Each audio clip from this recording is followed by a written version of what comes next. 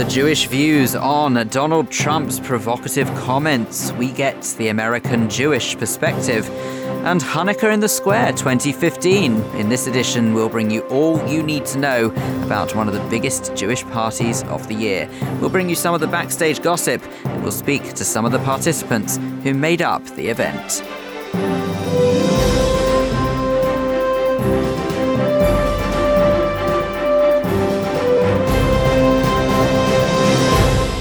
But first, with a roundup of some of the main Jewish news stories from the past week, I'm Vivian Krieger.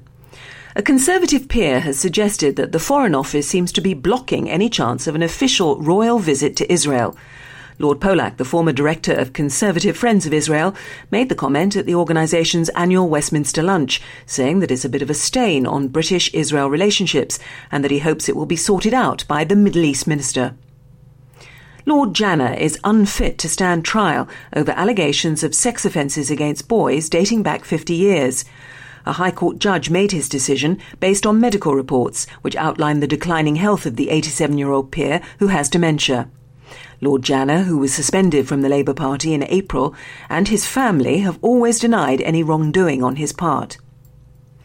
2 councils in Wales have reversed their decision to boycott Israeli goods after court proceedings were issued by Jewish Human Rights Watch.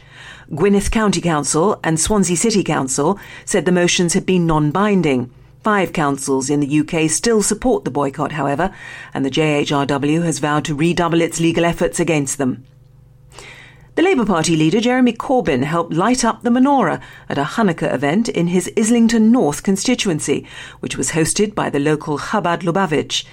Mr Corbyn joined 600 other people at the event, telling them it was fantastic to see such a great crowd. Emily Thornbury, the Labour MP for Islington South, said Hanukkah is a festival for all of us, whatever background we have. And finally, Elton John is to headline the next Life Festival in Oswiecim, the town in Poland where Auschwitz was located. Elton said he'd been shocked by the recent terrorist attacks in Paris and that the festival celebrates life, peace and music. He'll perform there in June, a month after appearing in Tel Aviv, which will be his 4th visit to Israel. That's the news. Now here's Andrew with a look at the sport. Thanks, Viv. Tony Milch says he wants to fight for a title in 2016 after he won his 9th successive fight at the weekend. The 34-year-old from Bushey beat Kevin McCauley on points in his welterweight clash and believes that's now set him up for a title shot in the new year. Elsewhere in the boxing ring, newly ordained Rabbi Yuri Foreman made a winning return as he, like Milch, also won on points, defeating Lenwood Dozier in their super welterweight bout. Foreman is the former WBA super welterweight champion, retired 2 years ago through injuries, but his love for the sport saw him make a comeback. Israel has just finished hosting the European Short Course Swimming Championships. The Wingate Institute in Netanya welcomed hundreds of competitors from nearly 50 countries and was deemed a success. Last week's match of the day in the Jewish Football League saw Redbridge beat Faitholt 3-1. Sam Solossi produced an eye-catching performance, including 2 second-half strikes, both of which are well worth a view on the sports channel of jewishnews.co.uk. This week's big match sees Division 2 leaders Scrabble looking to make it 10 wins from 10 when they travel to second place Hendon B, with their manager Ray Abrahams saying his team are facing more pressure with each passing game. Finally, while this week has been a mixed bag of results for English football clubs in the Champions League, Maccabi Tel Aviv were beaten 1-0 by Dynamo Kiev on Wednesday night. The defeat was the Israeli champions' 6th straight defeat in the group stage, and their 0 points and 1 goal scored means they'll go down in Champions League history as one of the worst performing sides in the group stages of the tournament. Thank you, Andrew. Well, it's not all about Hanukkah in the Square. First 2 this week, as we're always going to start off on the Jewish views. Let's have a look and see what is going on in the paper this week. I'm delighted to say that joining me now is the managing editor of the Jewish News, Richard Ferrer, along with features editor, Fran Wolfish. Welcome to you both. What have we got first of all? Rich, should we start off at the front page? Yep, always a good place to start.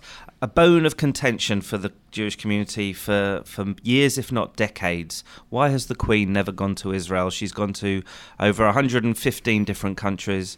She's been on 260-odd international trips during her time on the throne. She's been to Qatar, Saudi Arabia. She's never been to Israel. Well, a Conservative peer this week suggested that the Foreign Office has been blocking a royal visit for whatever reason, and the fact that it's a Tory peer accusing the Foreign Office of that makes it an even stronger story. It's nothing new. It's a sore point. Whether the Queen will ever go to Israel, it's highly unlikely. It's more likely that her son Charles, who's a great friend of the community, great friend of the kinder transport refugees, and a great friend of Israel, might eventually go to Israel, but it seems like Queen Elizabeth never will.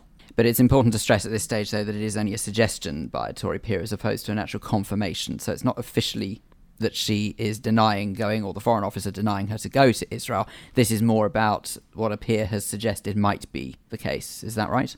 Yeah, obviously there are political issues with Israel. There's a delicate balancing act that needs to be performed here. There's question marks over why she would have gone to Saudi Arabia or Qatar, or other members of the royal family have gone to other Arab states, whereas Israel hasn't been one that they've gone to. There's delicate political situation here, and I think nothing new has been said, but it's worth reiterating that if the Queen or a member of the royal family were to go on an official royal visit, it would be, I think, a profound moment for Anglo Jewry, perhaps up there as one of the most important moments in British Jewish history since we came back to the UK under Oliver Cromwell, 350 years ago. That's how important this would be. So that's why it's on the front page. That's why it's always a good conversation. And that's why I think it's good that the Conservative peer brought it up again this week. Okay, well, expanding on that story, as we heard just now in the news with Viv, Fran, what else have we got this week? Well, actually, we've got a really fascinating documentary. It's going to be on BBC One,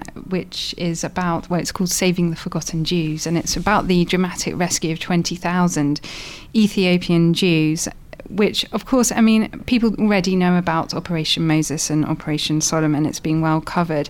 But what's different about this documentary is it actually goes into the behind the scenes of how these rescues came about. As you know, the Ethiopian Jews were forced to leave their home country in the late 70s. They ended up in Sudan, which was probably equally dangerous for them, and Israel decided they needed to get them out, and as quickly as possible.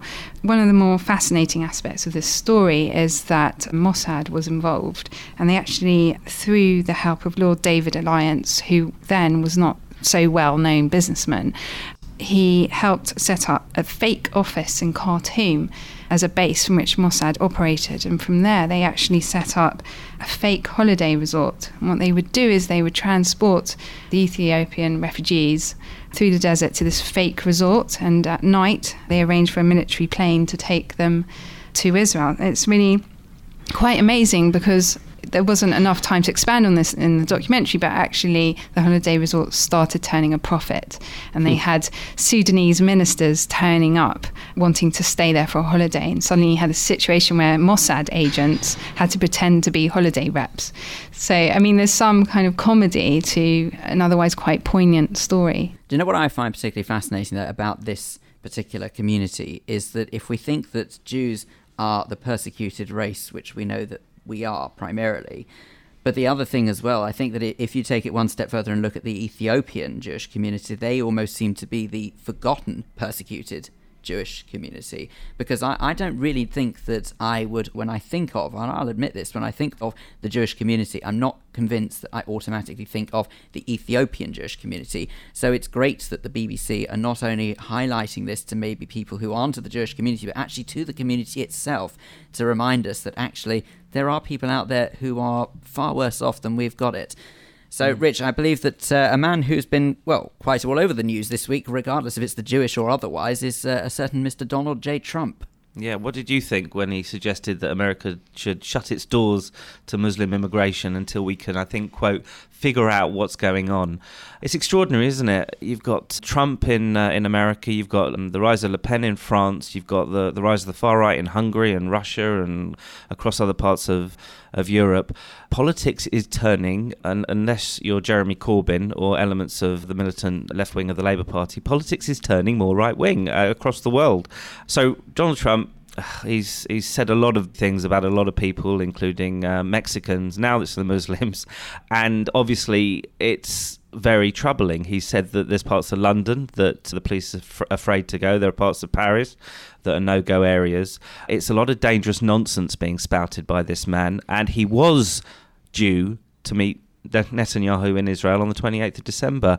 Literally half an hour before we were recording this show, he tweeted that he will not be going to Israel now until he is president. So I think Israel's dodged a bit of a scandal and a bullet on that one, because had Trump gone to Israel to speak to Netanyahu, I think a lot of Israel's enemies would have made a lot out of that. So I think we've avoided a little bit of a panic over that one. So I think the further Trump stays away from Jerusalem, the better, for at least for now. I do think we need to make it clear, though, that obviously there are some people out there, in the interest of balance, who are saying that actually all Donald Trump is doing is, and all these other, as you say, rise of the right wing, they are actually just speaking what's on a lot of people's minds. And where I think that needs to be looked at is, rather than looking at it as a negative thing and saying, oh my goodness me, it's the rise of the right, it's Nazis all over again. Nothing like that. What I think that we need to learn from this, personally, if I'm allowed an opinion, which technically I'm not, but I'm going to give it anyway, is that we should actually be looking at this as highlighting what some might call ignorance towards other religions, other backgrounds, and other belief systems that people need to maybe address, rather than say, oh, this is terrible, what are we going to do? Actually look at saying, well, hang on, look, we know that people have these views, but what are we going to do about these views? And perhaps that's maybe where we need to more be looking at, rather than just launching an attack. And this petition, for example, with over 350,000 signatures that says ban Donald Trump from coming into the UK, technically speaking, is stuff of nonsense, because A, you know it's not going to happen, and B, actually, no, welcome him here, re-educate him, show him what London is like, and the areas that he refers to, whether or not there really is any danger there or not. If I can just add, I think, Trump's fatal error here really has been that he made such a sweeping generalisation. He said he wanted to ban all Muslims. All he needed to do was really say he wanted to ban all extremists. I think that really would have changed the connotation and what the meaning of his words. People have reacted so badly to what he said, and not that I'm defending Trump, please, I don't mean to think that, but I think, had he qualified it a bit more, it would have made more sense, really. Oh, it's a fair point, and again, one I'm sure that will obviously unfold furthermore, but it's the same with most politicians, I think, regardless if they're here or in America, and that is that once they say something, it's very difficult for them to go back on their words without looking stupid, I guess. So we'll have to wait and see. Now, Rich, there was a reason why you weren't joining us for our very first edition last week of the Jewish Views, and that's because you were sunning it up in Eilat. I listened to the very first episode by the pool at the Dan Hotel on the Red Sea. Oh, I'm so sorry you had it rough. Sorry to have missed the first show, but yes, I promise you I listened to every word. Monarch have just started flying direct flights. It's the first time they've gone direct to Eilat every Thursday, and I don't know about you, but for me, I think Eilat is the poor relation of holiday destinations in Israel. We all go to Tel Aviv, we go to Jerusalem, Netanya and Haifa. Eilat seems to be the sort of place you go to once, maybe for Passover, and then because it's so far away, you have to take an internal flight. It's not near really anything. Even the Dead Sea's an hour and a half schlep away. You don't normally go back, and I hadn't been back for 10, 15 years. The place is amazing now. It's blossoming. There are boutique restaurants and hotels and cafes and arts and crafts stalls and beautiful places by the beach. It's really becoming a very vibrant and exciting place, and obviously now Sharm is completely off limits in Egypt. People aren't flying there. Monarch themselves have stopped flying there. It's about 150 miles south of Eilat, I believe. Now Eilat has the opportunity to become the destination on the Red Sea for British tourists. I was very lucky to be able to spend 5 days there, and then we travelled up through Timna to the Dead Sea and to Tel Aviv. Fran here was actually meant to be going on it but couldn't take the time off, so her loss, my gain. Gift to you, Richard. Thank you very much. You owe me next time. I'll be writing a piece in the paper in January on that. I don't personally think it's the least bit suspicious that the managing editor of the paper manages to overrule the features editor and takes the holiday, but hey, it's unbelievable, isn't it? I know. Who'd have thought it? I didn't pull rank, and unfortunately you can't see the lovely tan I have on the podcast, but yeah, it's wonderful, and as I said, it's a great opportunity. Yeah, it was really windy in Eilat, but it's a great opportunity, as I said, for Eilat to be for people to be reminded how exciting and how well developed and how new and vibrant and exciting Eilat is as a holiday destination in Israel. You're listening to The Jewish Views, brought to you in association with The Jewish News. There's been some rather big news stories to come out of America this week, as you heard just now in the paper roundup. Obviously, Mr. Donald J. Trump has been stirring some sense of controversy with some of his comments that he's made this week. And also, in other more positive news, we learn that President Obama has been marking Chanukah at the White House. To talk about these stories and also to give us a possible American Jewish perspective on the matter, I'm delighted to welcome Dr. Lenny Krystal, who, well, you're quite a big deal in the Bay Area. Do you mind telling us, Lenny, for those who might not have heard what you do, what it is exactly that you do? Big deal, yeah, that's a lovely description. Perhaps in our family, I don't know. But no, basically, I'm involved in something called the Jewish Community Relations Council. We are the official voice of the Bay Area, the larger Bay Area Jewish community, representing about 60 synagogues and the 300,000 Jews. I sit on the main board and I chair the Middle East Strategy Committee. We're involved in advocating for Israel and interfaith outreach and so on. So just to put it in some sense of perspective for our English listeners, that means that you are potentially responsible for a community that is actually larger than the number of Jews that we actually have currently living in the United Kingdom. So there you go. That's some sense of perspective for you. Now, Lenny, there are two main stories, as I just mentioned, that have come out of America this week that we have to talk about. I think we'll start off on the slightly heavier note. We've obviously got Donald Trump, who is doing all that he can to ensure that he will become the next Republican leader. And, of course, some of the comments that he's come out with this week have had quite interesting reactions. Certainly this side of the pond, they've had interesting reactions, because you've had people who have said, well, actually, he's saying what a lot of people are thinking. He's just saying it how it is. And thank goodness for that, a politician who does at long last. But then on the other hand, of course, you've had, understandably, a bit of outcry from people saying, well, you can't say that in this day and age. Of course, we are referring to his comment about the Muslim population in America and saying that there'll be a sort of, quote, total shutdown on Muslims entering the US until the country's representatives can figure out what exactly is going on. What would you say, though, that the Jewish American reaction to those kind of comments have been? Because obviously Jews have been on the receiving end of such comments in the past. Not necessarily from Donald Trump, obviously, but in history we have been. Yes, it's a very good question. I think I'm fairly safe in saying that the vast majority of Jews in the United States found his comments to be reprehensible. When you look at what he said, as you yourself, Phil, have just indicated, Jews have been persecuted through the ages on the basis of their religion. And what Trump has essentially done, he's repeating the same sort of rhetoric, but he's simply changing the name of the religion. And, of course, this goes against everything that we at JCRC stand for, which is basically, freedom for all, social justice and so on. But also, I think, against core values that Jews have and represent publicly. We understand why he's making these comments. It's obviously a political calculation on his part. He's certainly trying to appeal to a constituency as an independent thinker, somebody who says what he thinks, very often goes against the grain of political correctness. And in some sense, he's actually tapping into the vein of real frustration in the United States with the establishment, with the current political scene. And he understands that. He's a brilliant television showman.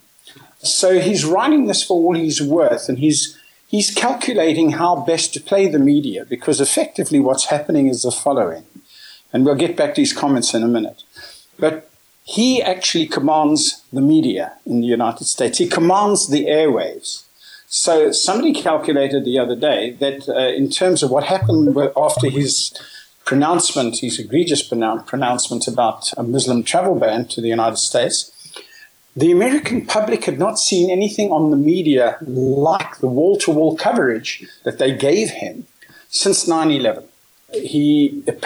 Somebody looked at this statistically, he garnered $24 million worth of free airtime across the airwaves, both on radio and television, which obviously his competitors are bemoaning and are castigating the media for giving him this airtime. But imagine the impact and the effect that he has. So he comes up with all these ideas, all these policy statements, which I think nobody really believes in their heart of hearts, certainly not amongst the overwhelming majority of Jewish voters in the country, stand a chance of actually becoming reality. But to be candid, we've misread. I think most pundits have misread Trump's staying power. I note that after he made such comments, his popularity standing in one of the major polls here went from 30% of voters, or Republican voters, up to 38%. Goodness, so he's clearly doing something right then, isn't he? But why do you think, I mean, obviously this is probably a matter of opinion rather than fact, but I'd still like to sort of gauge what you think all the same. Why do you think he's getting that airtime that you spoke about? Because if what he has said is truly abhorrent, and most people, whether they be Jewish or non-Jewish in America, who really don't like what he's come out with this week, he must be doing something to get that airtime. And yes, do we know why he is?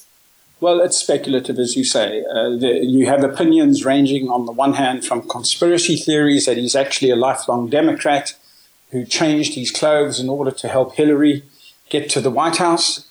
On the other hand, as a television personality himself, the media are obsessed with him, so he simply plays into that and continues to do that because it's actually garnering him the kind of publicity that ordinarily he wouldn't get.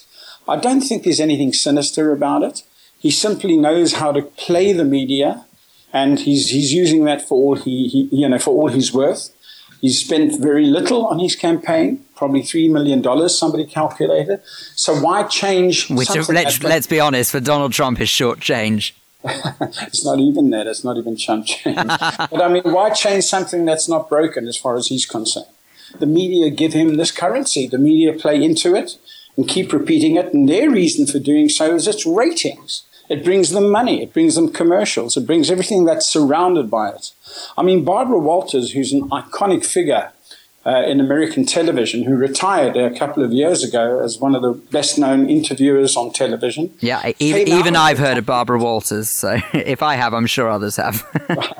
She came out of retirement a couple of days ago to interview Trump. Goodness. I mean, that's the sort of circus that exists around him here. It's quite extraordinary, it really is, and it's going to be fascinating to see what happens over the coming weeks. As we said just now, people have just heard in our paper review that it really is a case of watch this space and see what happens. Now, on the flip side, on a lighter note, there has been some rather nice news to come out of the US this week as well, and that is that President Obama has been marking Chanukah at the White House, which is very good of him, considering that there's been a lot of, I think it's fair to say, concern from certain members of the global Jewish community that maybe he's not as much of a friend as, say, previous presidents might have been. But he has all the same, he's decided to mark Chanukah. So tell us what exactly he did. What did he get up to for that? Right. Well, I liked your introductory comment about on a lighter note. Actually, he didn't use a lighter. They used matches. I think that's halachically correct. Nonetheless, I think very good. Very good. You know, it's customary annually because really it's an inclusive country, as you know, America. And I'm very happy to report that he held a very public ceremony in the White House. He does this every year. Every president actually does this. And there was a lot of ceremony around it. It was joyous. It was pleasant. And it did purvey, a comfortable feeling for Jews who feel very comfortable in the country. I'm very struck by America's attitude towards Chanukah, which really is purveyed in a very popular way here. You can go into stores downtown, San Francisco, you will see a menorah in many shop windows. When they end the evening news, they'll wish everybody a happy Chanukah. And I think Obama did a very good thing by actually having this covered on the national news. And, of course, it lets people understand, that he identifies with not just our religion, but most religions here when they have public ceremonies and cultural occasions of this nature. So, yes, it was pleasant. It was good. Whether it's going to impact people's feelings in the longer term about him or his attitude towards Israel is an entirely different matter. I think most people recognize it for what it is. It's a warm, fuzzy public relations exercise, but at the same time, it actually entrenches the view that the White House is supportive of Jewish festivals and religious occasions. Well, here's hoping. Dr. Lenny Krystal, thank you so much for speaking to us on this edition of the Jewish Views.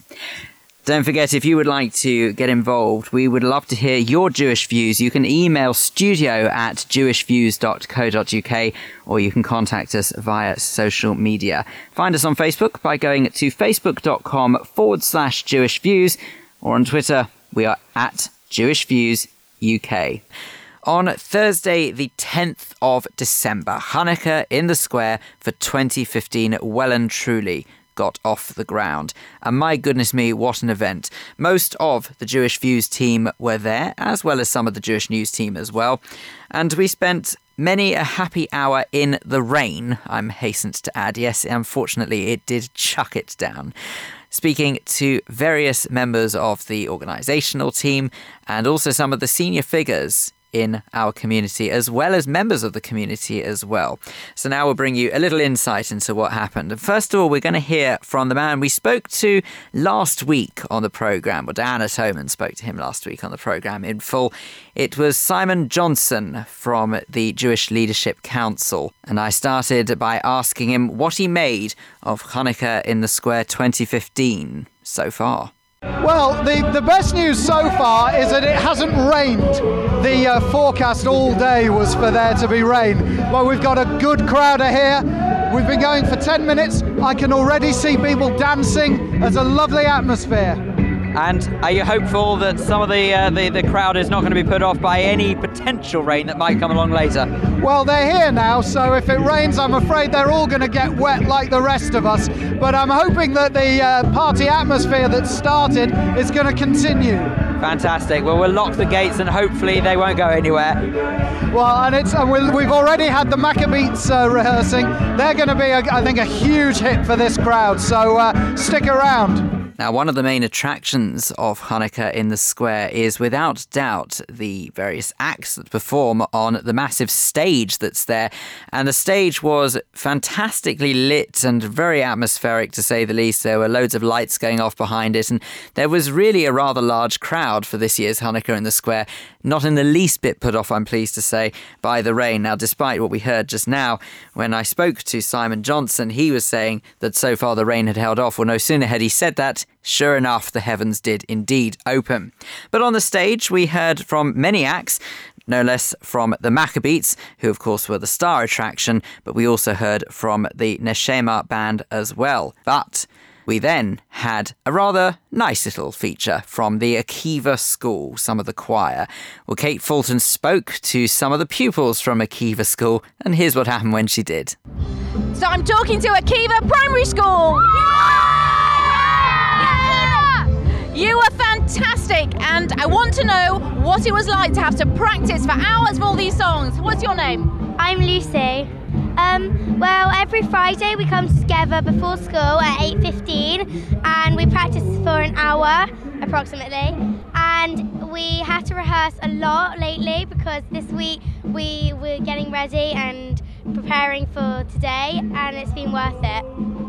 And did you actually enjoy doing it on the stage? My name's Dina, and I really enjoyed doing it on the stage. So Dina really enjoyed it on the stage. And did you feel there were just so many people there? What did you think when you saw them out there? When I saw everyone, I was really, really nervous to think about just singing in front of everyone. But then when I got onto the stage, I just let loose and I saw everything in a different way. How was it bringing them all here today? No, I think we managed all right. And we're very, very happy to be here. Can you tell me your name? Janina Kuku. And what do you teach? I teach music. So they had to properly sit and learn. These kids are from the choir? This is the chamber choir, part of it, just half of the chamber choir. And with the head teacher, what's your name? I'm Susie Stone. And what made you bring the kids along today? It's great to be to feel part of a community, and also for the children to understand that in London we can celebrate Chanukah in the centre of London, and that's a great privilege. How proud are you of the kids? Always proud of Akiva kids. Well done, everyone. You were fantastic. I think it's fair to say they had a rather good time. One of the other individuals who we were very lucky enough to have on stage was the Mayor of London himself, Boris Johnson.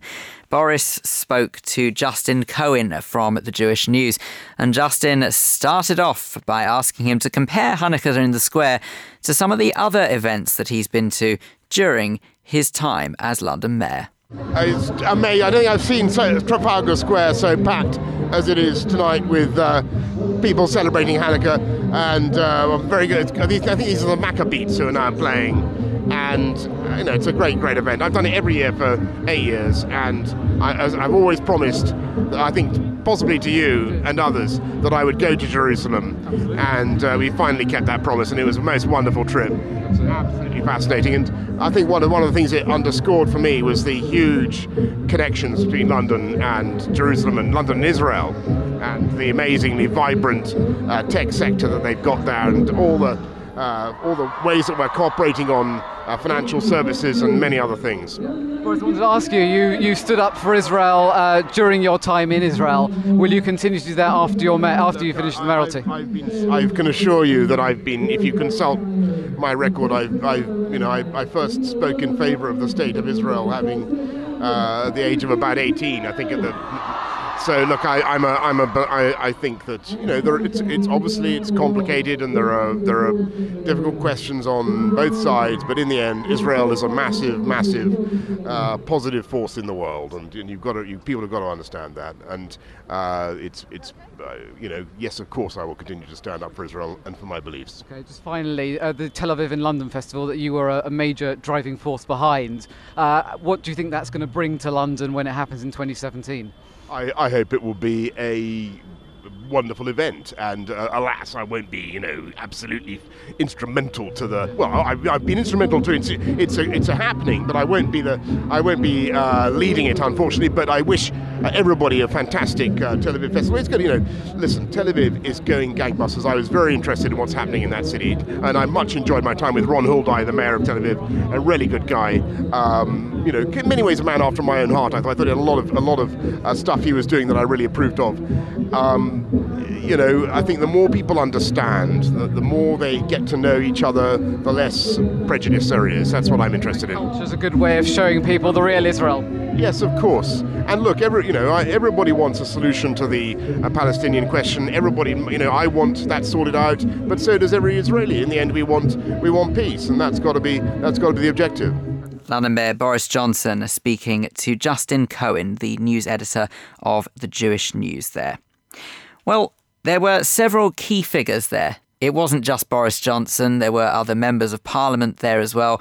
And in particular, I think a member of our community who we all look to as a figurehead one way or another was the chief rabbi himself, Ephraim Mirvis, who was also part of Hanukkah in the Square for 2015. I managed to snatch a moment of Rabbi Mirvis's very valuable time, and I asked him what events such as Hanukkah in the Square do for our great community. This evening, I have a great sense of pride in our opportunity to express our Judaism in public, pride in the fact that so many thousands of people have come in this inclement weather in order to celebrate their Judaism here. We're proud citizens of this great city, and it's a fantastic feeling. And with events like Hanukkah in the Square, I think one of the things that was going through everybody's mind was the sense of security. Do you fear for the security of our community, or do you think that we just need to, as it were, not let the bad guys win, I guess? It's wonderful for us here in Trafalgar Square, this most iconic location here in London, to come out and to celebrate our Judaism. And I think we're exceptionally fortunate to have this opportunity. And it's brilliant to see so many people here having a great time. And more importantly, are you having a good time? Absolutely. Now, organising an event such as Hanukkah in the Square obviously takes a mass of different community figureheads in order to put it together. In particular, we've obviously got the Jewish Leadership Council we heard earlier on from Simon Johnson. Let's also not forget organisations such as the Westminster Council, who of course had to be involved, as well as the London Jewish Forum, the Mayor of London, and the CST, Chabad Lubavitch UK. All of these different organisations all came together to make this fantastic event happen. Speaking of Chabad, they were responsible for handing out, frankly, rather a lot of donuts.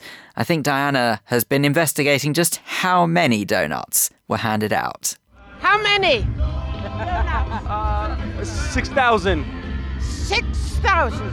We gave out $6,000 tonight. That's only over tonight. 6,000 Jews. Do you expect to get out that many each night? Well, it happens. We've done it for the past 5 nights. Right. Have you been able to enjoy any of it, or have you just been walking around the whole time? Our fun is at the fact that we get to share. So the more we share and the more that we give and the more smiles we get, that's our fun. That's the most fun that we could get. Great. That's a fantastic philosophy. Thank you very much. And thank you for the donuts. I have to confess that I had the delight of having one of those donuts. I'm not entirely sure how many of those I could actually eat, purely based on the fact that, in typical donut style, they were so very sickly sweet that I'm not sure I could have managed more than the one I had. But it was very nice, and it was certainly a rather interesting change, supplement-wise, for what would have been ordinarily dinner at that time as well. But I think that there was a lot of happy faces, thanks to Chabad Lubavitch UK, for all of those donuts. Now, I think we couldn't possibly end a roundup of all that happened at Chanukah in the Square for 2015 without finding out what some of the punters, some of the community members thought. Here's what they had to say about Chanukah in the Square. Absolutely amazing. Have you been before? Yes. We usually come every year if we can. But what a great event to see Boris Johnson and everyone celebrating Chanukah and peace and light in the world. May it long continue. Amen. Have you guys been to Chanukah in the Square before? Basically, I come every single year, and it's been an amazing experience. Like, you just come and you see so much new stuff, and like, it's just amazing. And what was your favorite bit? The donut. Yeah, this is a great event, and that's why we turned up. Where have you guys come from? I'm from Middlesbrough, and my lovely fiancée Imbal, she's from Israel. Fantastic. Okay, and what was your favourite bit, would you say? Well, to be honest, I think these guys on stage are doing a great job. Yeah, so. And I see they're enjoying the donuts. Absolutely, the Suf Kanyot. Yeah, awesome.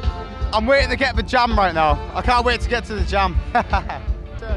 It's absolutely fantastic. Well done, Kol HaKavod to Mayor of London, to Chabad UK, to the Jewish Forum, to everyone involved. What a night, wow. And what's been your favourite bit? Boris Johnson, by far, I have to say. An absolutely inspirational figure for the community and for Britain on the whole. Brilliant, fantastic. What do you make of events like this, though, when people say that the security is a great risk? I mean, have you felt insecure this evening? Very secure. Some people I forgot to thank as well are the unspoken, unheard of heroes of our community, the CST. Wow, I mean, so many people here. I felt absolutely safe. If people don't feel safe, just listen to me, listen to all of our community. It's amazing. Time now for this week's Jewish Schmooze. We join Clive Roslin and Adam Bradley with their guests Ruth Merian and Jeremy Jacobs at Chanukah in the Square, where they are discussing Christmas versus Chanukah. Here's what happened. I'm really, really happy to see so many people looking so happy and embracing our wonderful, wonderful culture and religion. What do you think, Jeremy? Yes, it's superb. It's a great celebration of Jewish life in London. It's great, and it's so lovely to see the Christmas tree from Norway lit up behind, yes, exactly. Surrounded by hundreds of thousands of Jews. You know, it's brilliant. It's quite funny, really, and it's great to see the star on the top of the tree with the Chanukah as well, and Nelson looking down on both. It's a sight to behold. Well, I love seeing the Chanukah, the big 20-foot Chanukah, with the 30-foot Christmas tree behind it. And I just think it's lovely to see the two things together. The tree is swaying around a bit in the wind. kind of have a few hairy moments watching that. It's the one thing I love about being Jewish is that everyone is almost as excited about the Christmas tree as we are about that beautiful Chanukah, which was actually designed by a friend of mine, just coincidentally, but it is so beautiful to look at, both of them in really the same are. spot. Absolutely. Do you know one of the most extraordinary things, though, to take it more seriously, is if you think back, say, as little as 10 years, 20 years, this could not have happened. No, it wouldn't, really wouldn't. And, I sometimes forget, Clive, as to why that's the case. I mean, is it because we've had this multiculturalism thrust upon us, or are we more tolerant of ourselves and the UK government and London politics are more tolerant, or is it something else? I think we're a bit jealous, to be quite honest. I think a lot of Jews want to celebrate Christmas and do. And to be honest, I love Christmas time because everyone is just in such a good mood. Everything's, it's a warm, very cosy kind of time of year. But one thing that really grates me is seeing Jewish people, and there could well be people on this panel, Jewish people with Christmas trees in their house. Actually, you were looking at me, Adam, because you know that I'm agnostic. But I have not got a Christmas tree in my house, but a lot of my Jewish friends have, and there's nothing really wrong with it. They call it a Chanukah bush, but we all know it's a Christmas tree. Come on. Well, I've always been, I'm actually a Scrooge. I think Christmas is a commercial lot of nonsense. And having a Christmas tree in a Jewish house, I think is stupid. On the other hand, Christmas isn't really a Christian celebration at all. It's a heathen midwinters. Okay, I mean, maybe it started off like that, but it's definitely about Jesus. I mean, it's in the name. Christ is Christ and Mass is prayer. So yes, it is a Christian festival, which but I know that it did start off as something else. How many Christians do you know go to church on Christmas Day? As many Jews as I know, which is probably about 5. I could add 6 to that. I used to actually go to midnight mass because my grandparents on my father's side were Catholic. So yeah, I've never been to midnight mass. I'd like to try it, but actually, if I'm going to go to any house of God, it will be a synagogue. Because although I'm agnostic, I am Jewish, and this is about Chanukah. Well, that's reassuring to hear, Ruth. That really is. But really, I've decided. I want to press home this point about Jews celebrating Christmas, because I know that so much of this country now celebrates it, as has been said, in rather a heathen way. It's not, for many people, it's not a religious festival. However, it still is, whether it's the wrong time of year, whether it's got very different, the trees are from different religions and beliefs, it's still a festival that celebrates the birth of Jesus. Why Jews feel the need to get involved with that, I have no idea. And it's embarrassing when I receive Christmas cards from my Jewish friends. Do you actually do that? Seriously? No, I receive them. I never said I sent them.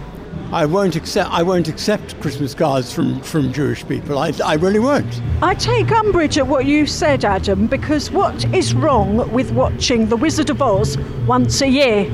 Whoa, what a question. No. Or James Bond. Or James Bond. But that's why I say I love Christmas time, and I love the TV. I love being at home with the heating on and the rain coming down outside. And the Queen at 3:00. Yeah, but I will not have a Christmas tree or decorations in my house because we have our own festivals, we have our own traditions.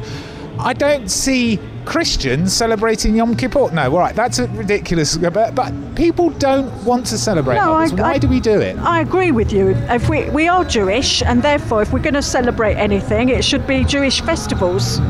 There's no question. Exactly. And I once knew a very, very, very great rabbi, the Hacham Dr. Solomon Gaon, who was the Sephardi Hacham a few years ago. He's no longer sadly with us, but he used to say, I enjoy Christmas Day, I can turn on the television and I can eat kosher turkey, but that's all that one should do. And he said, I do not like these people, these Jews, and he was a very tolerant man, these Jews who celebrate Christmas and give each other Christmas presents. Well, they should give themselves Hanukkah presents at Hanukkah. Yes, but it's true to say that If you ask all the kosher butchers in Golders Green, they run out of turkeys in the lead up to Christmas. Yeah, that's an they do, actual right. fact. Well, that's fine. That's what Dr. Goran said was fine. So really, we're all nodding towards Christmas, and I'm not saying there's anything wrong with that. There's nothing wrong with embracing happiness, whoever's it is. How many Jews eat Christmas pudding? Well, I just happen not to like it, but I would. I love Christmas pudding, particularly when they've got little silver thorny bits inside them. But I'm going back a few years now. I think it's extremely lovely pudding, but I don't think that you should eat it in the way that some religious Christians do, which is in memory of Jesus. I like it because I like it. But, but they're going about turkey and cranberry sauce. The turkey is something that's purely English. Or German, actually. Yeah. I think. Yeah. The truth is, though, whenever I've worked in Jewish organisations in the past, over Chanukah we hand around donuts, and all the non-Jewish people eat donuts because they like donuts, but they probably don't really care about the reasons behind Chanukah. Yeah, but they don't go home and light the Chanukah. No, they don't. You're absolutely right. You are. And there's no reason why they should. In the same way, there's no reason why we should embrace any other culture's traditions. But don't forget, I'm not saying we should, but we are in a Christian country, so we do have to at least be tolerant of it. Oh, absolutely. And accept. Absolutely. And actually, we do all enjoy it because it is holiday time. We live in a Christian country. But that's why I say I'm looking out now at Trafalgar Square, and really, to see the Chanukah and the Christmas tree together, it's wonderful. This is exactly what we should be doing, and we should be doing it with all the communities in this country. Absolutely. If only we could, really. Oh, that's the answer. To have Jews, Christians, Muslims, and Hindus, and all the other religions around in this country now should all be joining together and having a totally religious together program. I remember walking through the old city in Jerusalem one year. It was in late December. And I'll be honest, it was one of the most uplifting spiritual moments I've ever had, where you walk through the Jewish quarter. Outside the doors are all the Chanukiahs lit and burning. You walk past the Church of the Holy Sepulchre and they're all celebrating Christmas. Walk into the Arab Shuk and they're all celebrating, at the time, I think they were celebrating Ramadan, happened to fall on that time. And it just felt that everybody was celebrating. Everybody, for a moment, put down their differences and just imbibed themselves in their culture. But it was so accepting of everyone else's. And I think it's a real model that we need to follow. Is it not a shame, though, that this celebration in Trafalgar Square now that we're standing around and we're listening to, and all these people are here, isn't it sad when you look at it that there are probably only about 5% of non-Jewish spectators? If that, I doubt if it's even 5%. Maybe. I don't know if it's a shame, because I'm not sure I would make the schlap for a Christmas carol singing. Having said that, my parents did used to bring me Christmas carol singing because it's such fun. Yeah, I think that's important, Clive. What's important that there are lots of Jewish people here enjoying themselves. And the Chanukah is here, yes. But how many people in this huge city of London know it's Chanukah, number one, and two, they know there's some event going on in Trafalgar Square? Probably very, very few. Well, it's been broadcast and talked about where? On radio stations. It has, because I've heard them say. I don't see much media here. What I don't like, although it's nice, I think it's a shame that certain political leaders should be here as well. I don't think that's terribly necessary. It's like, would it be any less valid if they weren't here?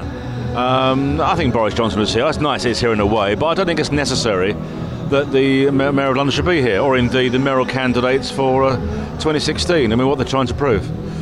Well, I think actually I disagree with you totally on that, and I'll tell you why. Because the likes of Boris Johnson, he was voted in, and for him to educate the public the way he is by being visibly pro-Jewish, and there's nothing wrong with that, and he's very welcome as far as I'm concerned. I'm not saying he's not welcome.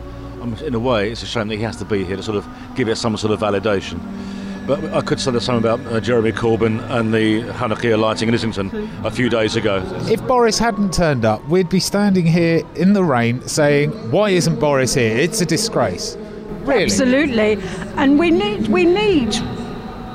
there's nothing wrong. It's not that we need validation. I mean, Israel doesn't need validation, and the Jews, it's in our DNA not to need validation.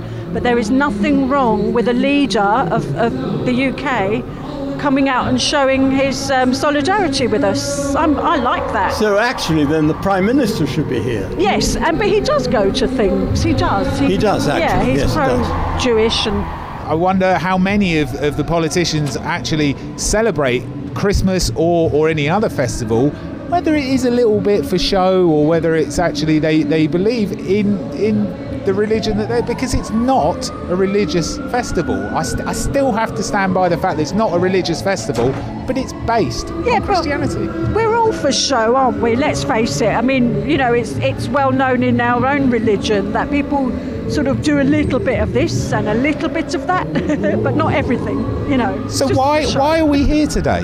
Why are we in Trafalgar Square lighting the Chanukah? Well, it's a cultural thing. It certainly is for me. I love this whole thing. I love seeing the Chanukah and all my fellow Jews here having a lovely time. And also it brings all the religions together. But although there may be mainly Jews here, there's still a fact that in the centre of London, the capital of Great Britain, there is something happening in Trafalgar Square which is quite fascinating.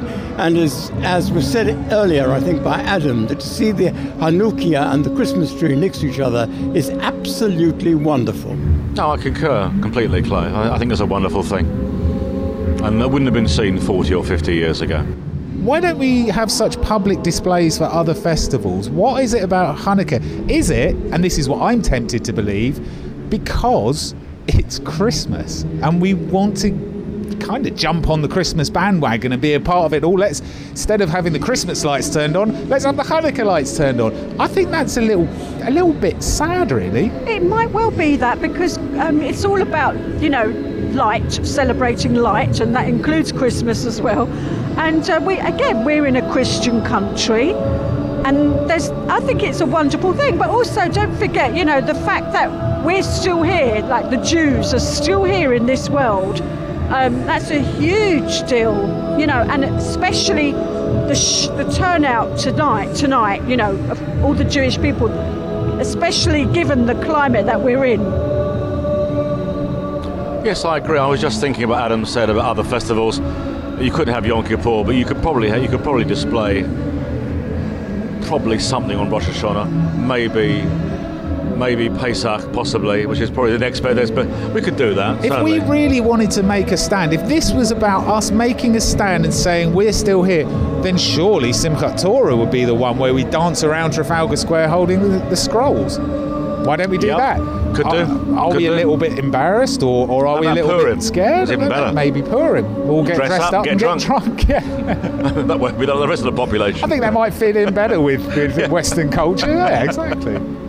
The true reason actually is that Christmas was the season of the middle of winter when the clock was turning back towards summer. And Jesus' birth, it's not known for a fact that Jesus was born then. And it's become the Christian religion. But in fact, Hanukkah and Christmas celebrates the winter will soon be turning into summer. And I think that's the main reason. And that's why I think this is a very good example of two religions getting together and doing something really splendid.